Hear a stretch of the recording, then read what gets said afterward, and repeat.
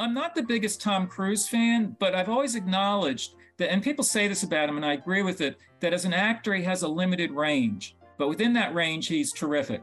He knows what he does well. So, when you talk about a movie like Top Gun or Mission Impossible type movies, he knows what works for him. And he doesn't try to push himself too much outside of that. And to his credit, he's had a very successful career. Not all of his films have worked, but you know what? He makes generally good choices, and he, like career management, let's call it that. He knows what he's doing here. So even though I was very cynical about the prospect of a sequel, I'm glad I was wrong. I'm glad he proved me wrong in this because he's so terrific in this role. And the fact that, as he's pushing 60, he's going to be of that generation of actors. Think of Harrison Ford type actors or Liam Neeson, whatever, right? Who just keep going. Not all the movies are going to be good, but you know what? They get into their 50s and 60s and even beyond, and they're still able to play that kind of tough guy action role. And, you got to give credit to that. If you can get away with it and do it successfully, plausibly, more power to them. Hello, and welcome to At the Movies with Mike and Marie, a show where two film professors talk about movies. I'm Marie Westhaver. And I'm Mike Giuliano. And we're going to talk about two summer blockbusters today, Top Gun Maverick and Jurassic World Fallen Kingdom. And we're going to start with Top Gun Maverick. This is a movie that you absolutely have to see in the theaters and see on the biggest screen possible. Do you agree, Mike? Yeah, I do agree with that. In fact, Tom Cruise insisted upon that. This was meant for movie theaters, and it really is. I mean, it's a movie that way. This is a film that I have an attachment to. It doesn't mean I'm crazy about it, but I have an attachment to it. Let me explain. I teach a course on Hollywood in the 1980s, and one of the films I use is Top Gun from 1986. The particular reason I use it, or reasons, are these. It was the #1 box office film that year. It had such cultural presence. And secondly, in my film courses, I love to make connections between films and the cultural context. Top Gun was such a movie of the Reagan era in terms of the conservative turn that the country had taken and so on. And it very much had a Cold War context. These are the last few years of the Cold War. Even though it's treated in very generic fashion within the film, you definitely have a sense of that. It's the Soviet Union, the United States. You got to go up in the sky and, knock down those enemy planes and so on. And the film doesn't dwell on that unduly, but it just permeates the film there. And also within that, speaking of what permeates in the film, there's a kind of gung-ho patriotism in a film like that. And I don't want to get up on a soapbox and make arguments one way or the other, but it's there. It's very much part of the fabric of the film.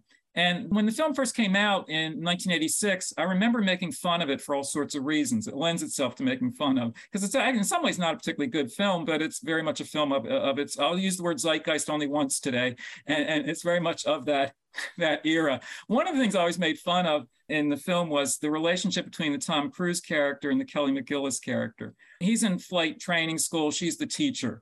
I remember friends and I laughing about this. We never had a teacher like that. She's like this fashion plate coming into the classroom. And not that you can't be like well-dressed and well coiffed and all that to teach in a classroom. I'm not going there. I'm just simply saying that I thought, whoa, what, she's going into this classroom and you think she's entering a beauty pageant. It's just like, and the way the guys respond, I mean, you're meant to like smile as you watch it, but the film has a lot of moments that it knows how silly or how extreme it is at times. It's having fun with that. So even though I used to like make fun of the film a lot, when I used it in the classroom, I realized, you know what, this is a really entertaining film. And, even though there are aspects of it that I don't agree with, or I think are a little clumsy or this or that, or classroom scenes that are kind of hokey, and the romantic scenes at the end, like super hokey, it gives the audience what it wants. And yes, I'm an audience member too. So as I started using the film in the classroom, I thought, I'm actually enjoying this film more than I probably enjoyed it back in '86 when I was more of a snob, believe it or not. And so watching it now, it's such a pleasure. Now, for that very reason, it's so much a film of its period.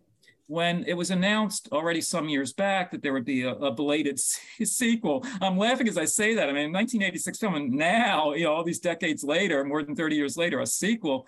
To put it mildly, I was not anticipating the sequel. And I was very cynical just thinking about, oh, brother, just going for the box office and this and that. You know what? I got to say, to Tom Cruise's credit, he pulled it off. This is an extremely entertaining film. I would say it's even better made than the first one, which maybe didn't take much doing, but it's certainly a better made film.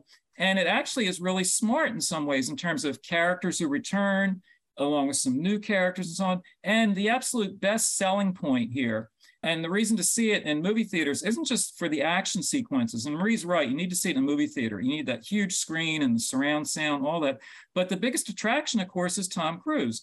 You know, believe it or not, he's 59 years old, and I don't know where that fountain of youth is, but he looks like maybe 2 weeks have gone by from Top Gun in 1986 to Top Gun Maverick in this our year.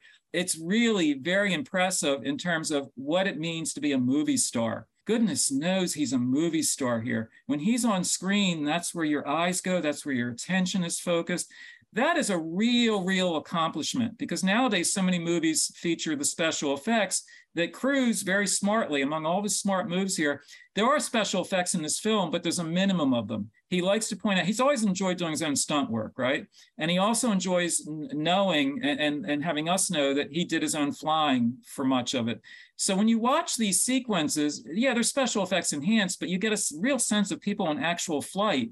And what a difference on the big screen where the stakes seem higher and more real that way. So again, I never thought I would be a fan of this particular sequel, but I found myself really liking it. And we can talk some more as we go along about other things I liked in the film. But let me turn it back to you, because I know that you also really enjoyed this film. I really did. It's a perfect movie to see in the theater. It's everything you go to the movies for. It takes you in a realistic way into situations you have never done. I mean, I could never do what they were doing because, you know, it would just make me sick just doing any of it. But I wanted to mention a few details. One is that the World War II P-51 Mustang in the movie is actually Tom Cruise's own airplane. He's an accomplished pilot in real life. Well, that's that kind of movie star background kind of detail that kind of works, but you have to be Tom Cruise. And, you know, he's had ups and downs in his careers. He's made mostly good movies, but you know, he's got a kind of a backstory going on with the gossip columnist. So he's not everybody's cup of tea, but he's fantastic in this because it's exactly the kind of character that he has been sold, you know, as. Also, all of the actors playing pilots, they had to film themselves, turning the camera on and off in the plane, making sure that whatever they picked for the, you know, the settings was going to work. And they all had to be trained in terms of, you know, dealing with the gravity. And according to Miles Teller, 3 of the 6 new actors threw up every day of filming on the set. See, that would be me, you know, having to do all that stuff in the jets. So it's impressive what they do that's actually authentic, because it really is not something the human body likes to do. It's not for everybody. That's why the first Top Gun had such resonance for people, because this is an elite group of people. Not everybody can do this. In this one, you know, you already know that. So you're kind of going into it with like, you know, dazzle me, show me something amazing. There's a lot to like about it. There's a couple of things I want to run by you, Mike, to see what you thought. One is, you mentioned Kelly McGillis, but they don't bring her back, and they don't bring back Meg Ryan, but they do bring back Val Kilmer.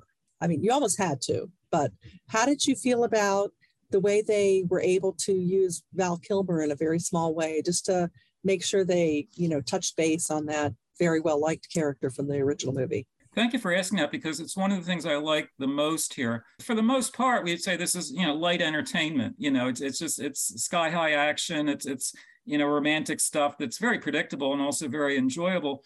What to do, though, with the Val Kilmer character, because, you know, as Iceman, we all know that in real life, Val Kilmer's had health problems in recent years, throat cancer and you know, very great difficulty speaking and so on, really somber things in real life. So how to handle that? The film, to its credit, deliberately presents him as a character who is quite ill, and the fact that he's not really speaking much. And so there's a really powerful, emotionally powerful scene where Tom Cruise's character visits Val Kilmer's, and it is essentially a reunion of the Top Gun, you know, pairing there.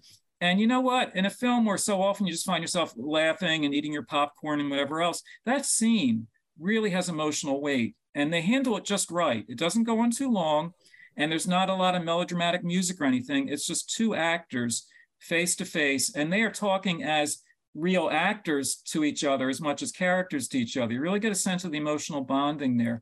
I was really moved by that. And the audience went really quiet during that scene. It really hit people that way. So in terms of parallels between the 2 films, sometimes the film's very deliberate about that. For instance, in the first film, it's the Kelly McGillis, the teacher character. She's just disappeared. You know what I mean? It's like she's gone from this one. But you have Jennifer Connelly, playing a somewhat similar role in the sense of just, the Kelly McGillis was like this incredibly beautiful teacher who, comes into the classroom, and it's a classroom of guys, right? And I talk about testosterone levels, all these guys studying, flight patterns, and she comes flying down the central aisle. And, the film has fun with that, of course, in an obviously sexist way, but that's what these guys are all about. So anyway, putting that on the shelf, in this new film, there is Jennifer Connelly as this barkeep, this bar owner with a teenage daughter. And she plays a somewhat similar function in that it's Tom Cruise. He needs a romantic interest. And because this is a movie star performance, she's going to be however many decades younger, but he'll get the girl, if you will. But it's very mechanical, but you sort of enjoy that. And so there are parallels that way of, the girlfriend he had in the first film. Now here's the girlfriend that he'll have in the second one. By way of parallel scenes, even though some of the characters don't appear in the second film, in the case of like Goose, because Goose is deceased, Goose's son is there as a young member of the military looking to go up into the sky. That's the Miles Teller character that Marie was referring to before. So there are linkages that way. Some of the linkages actually made me smile because you could see them sort of like looking at the script from the first one, deciding, well, how much is going to carry over to the second one? So if in the first film you had that volleyball game on the beach that everyone still talks about for whatever reason, that people still talk about, in the second film it becomes touch football. And that's why at some point, I can just already envision like DVD extras where they'll line up the scenes in 1986, 2022. But there are moments like that where you feel like they know what they're emulating. They know what they're copying in a way or continuing. And so sometimes very overtly, they will make references that way. Now, one parallel that doesn't quite hold here, and I think it's one of the weaknesses in the film, is that in the first film, even though the treatment of the Cold War fight between the Soviet Union and the USA was treated in a very generic fashion, it was there. It was a subtext and briefly at least a text within the film. In this film, they're up against an enemy who's only referred to as, quote, the enemy, close quote. And the film is so cautious that way that it almost nullifies what should be a tense aspect. There's some enemy we're up against, and yeah, you have aerial combat and this and that, but who, what, why? All those basic questions that one might ask.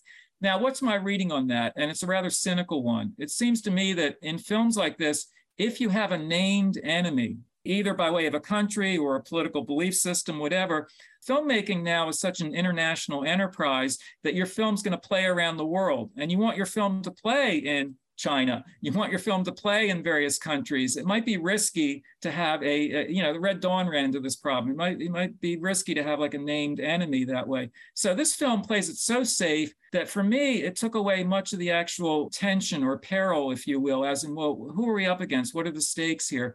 And even though in the actual aerial combat sequences, yes, it's our plane, it's their plane, I can feel the dynamics of that. And it's a well shot and well edited film. I can get tensed as I'm watching it. By the same token, there's no more to it than that. It's just the thrill of the ride, if you will. There's no greater stake. There's nothing greater at stake here. Marie, let me ask you about that, because I think even as much as I enjoyed this film, I thought that was actually one area where I was disappointed, that it played it so safe that what should be, if not at the heart of the film, at least part of the film, is basically not there.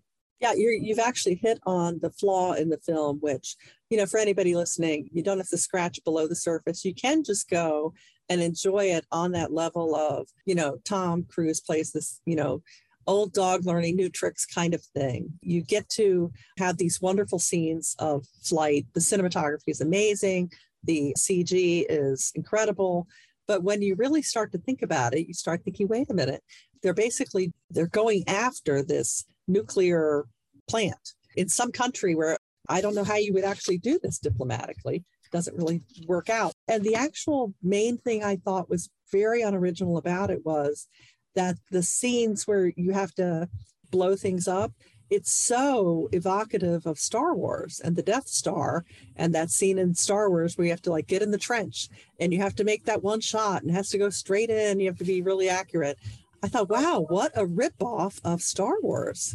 Yeah, what makes it all the more frustrating, Marie, is that it's so generic, it's almost not there. And yet it's pointed out in the film that Tom Cruise's character, Maverick, he has been in the service all these years. He's still just a captain. And so that's a plot point that does get dealt with pretty well. But the fact that in all those years in the service, it is mentioned that he had fought in Bosnia and Iraq and so on. So there are like these sprinkled references to actual conflicts. But then in terms of the present conflict, it's just not there. And so when Marie, very ably just mentioned, the particular bombing mission here with a very difficult mission to go into a nuclear plant and so on, logistically, that's well handled in the film. But polemically, politically, if you will, it's just a big shrug the shoulders, question mark, like who and what and why and where and all those questions. And that's really bothersome because you want the audience to feel that, yeah, it's a movie, but at some point you have to have like larger stakes that at least get mentioned. And Marie, you're absolutely right. When you mention Star Wars types films, essentially it sells out there, doesn't it? Because it just simply presents you with this dangerous mission. And yet, by the same token, these are guys wearing our uniform. You know what I mean? That's the whole thing. It's like it's very specific in some ways, and then suddenly just washes out totally generic in terms of the actual mission. So, okay, I can accept that this is the enemy, but in a film that occasionally does mention some actual geopolitical references, I don't want to say cowardly, that's like being melodramatic about it, but just how safe it plays it. So, you don't want to offend anybody anywhere. This movie's going to play around the world. And in fact, Top Gun opened to huge grosses. It's a big box office hit this summer. So they know what they're doing, and audiences rightly are enjoying the film. But I think the film sometimes just plays it too safe. And yeah, Marie, you're right. A sequence like that could be lifted out of a Star Wars film. Yeah, although I will say I was really impressed that Tom Cruise pulled it off. He really does sell this movie, which I thought was kind of surprising. Were you surprised? Well, I'm not the biggest Tom Cruise fan, but I've always acknowledged that, and people say this about him, and I agree with it, that as an actor, he has a limited range. But within that range, he's terrific. He knows what he does well. So, when you talk about a movie like Top Gun or Mission Impossible type movies, he knows what works for him. And he doesn't try to push himself too much outside of that. And to his credit, he's had a very successful career. Not all of his films have worked, but you know what? He makes generally good choices, and he, like career management, let's call it that. He knows what he's doing here. So even though I was very cynical about the prospect of a sequel, I'm glad I was wrong. I'm glad he proved me wrong in this because he's so terrific in this role. And the fact that, as he's pushing 60, he's going to be of that generation of actors. Think of Harrison Ford type actors or Liam Neeson, whatever, right? Who just keep going. Not all the movies are going to be good, but you know what? They get into their 50s and 60s and even beyond, and they're still able to play that kind of tough guy action role. And, you got to give credit to that. If you can get away with it and do it successfully, plausibly, more power to him. So I actually, admire him for that. So again, not one of my favorite actors, but, credit where credit's due. Now, Mike, do you think that he left the door open for a trilogy? Could there be a third Top Gun? Don't even say it out loud. He already did. I'm not a big fan of sequels, as you know, but with the way the film is set up and with the box office grosses, and that's the most crucial thing, you could easily greenlight another one of these. Think about the franchises that Tom Cruise has been in, right? Even when they end in a dramatic, what would seem conclusive way, there's always a way to hit the restart button. And so there's nothing like super obvious here that, there'll be another one. But gosh, I'm not a betting person, but I wouldn't be surprised if we have, Maverick being a Maverick, as he gets into his senior citizen years. Right. It'll just be Maverick in an old folks home, playing with a video game, and then you'll go into the video game or something. So, the bottom line is it is everything that they make movies for. It's exciting. It's thrilling. It's something, most people don't do in their normal life. It's well done. It's well shot. Just go for the ride. Try not to think too much about the details. The audience loved it. I saw it in the crowded theater, and you could tell people just really, and I did too. I was caught up in that. And so whatever reservations I had, and there were multiple, he won me over. So how often I'm saying that, but just, much admiration for Tom Cruise that he makes it work. I think this is the movie for the summer. This is the movie that's going to stick around and make $1 bazillion trillion. Which brings us to Jurassic World Fallen Kingdom, another attempt to get blood out of stone from a franchise that, I had to actually look it up, Mike, because I have not kept up with all the Jurassic movies. I saw Jurassic Park way back in the day, probably the one that came after it, but there were, I think, 3 of those. And then this is the third of the Jurassic World grouping where the dinosaurs are just now here and all of the carnage that goes with that reality. And why did we do this to ourselves? And, who are you rooting for? And I have to tell you, I was rooting for the dinosaurs the whole way, because the best parts of the movie, I'm sorry to say, are the chasing, biting, and eating scenes. What did you think, Mike? You're making me laugh with that. I'm agreeing with you essentially. This began in 1993 with the Steven Spielberg film. And there, as Marie says, there have been like 2 sets of films, 2 trilogies. This is film number 6. For me, what really bothered me about this is, again, how many times can you milk it's a very, enticing premise, if you will. Who doesn't love dinosaurs? Who doesn't love having dinosaurs eat, not just lawyers, but other people too. And so that footage is like really enjoyable to watch. But in terms of the dynamics of it, and this is, again, what I call theme park cinema, sometimes quite literally, right? How often can you revisit the theme park? Now, in this case, they've been in a theme park or on an island or wherever for so long. Now the whole world, that's the Dominion, if you will. And dinosaurs are living among us. And so, some of them are herbivores, if you will. They're friendly dinosaurs. And there's some funny scenes there, like the dinosaur in your backyard kind of thing, like useful, almost like if you have like a raccoon or a bear or something, what to do and not do. Some of those scenes are kind of funny. But then there are the scenes where you have what clearly are carnivores, the T-Rex and some other ones with names longer than my last name even. And these are the dinosaurs that will eat you. And what actually bothered me a bit about the film is there are so many scenes where you have a really menacing dinosaur chasing after you.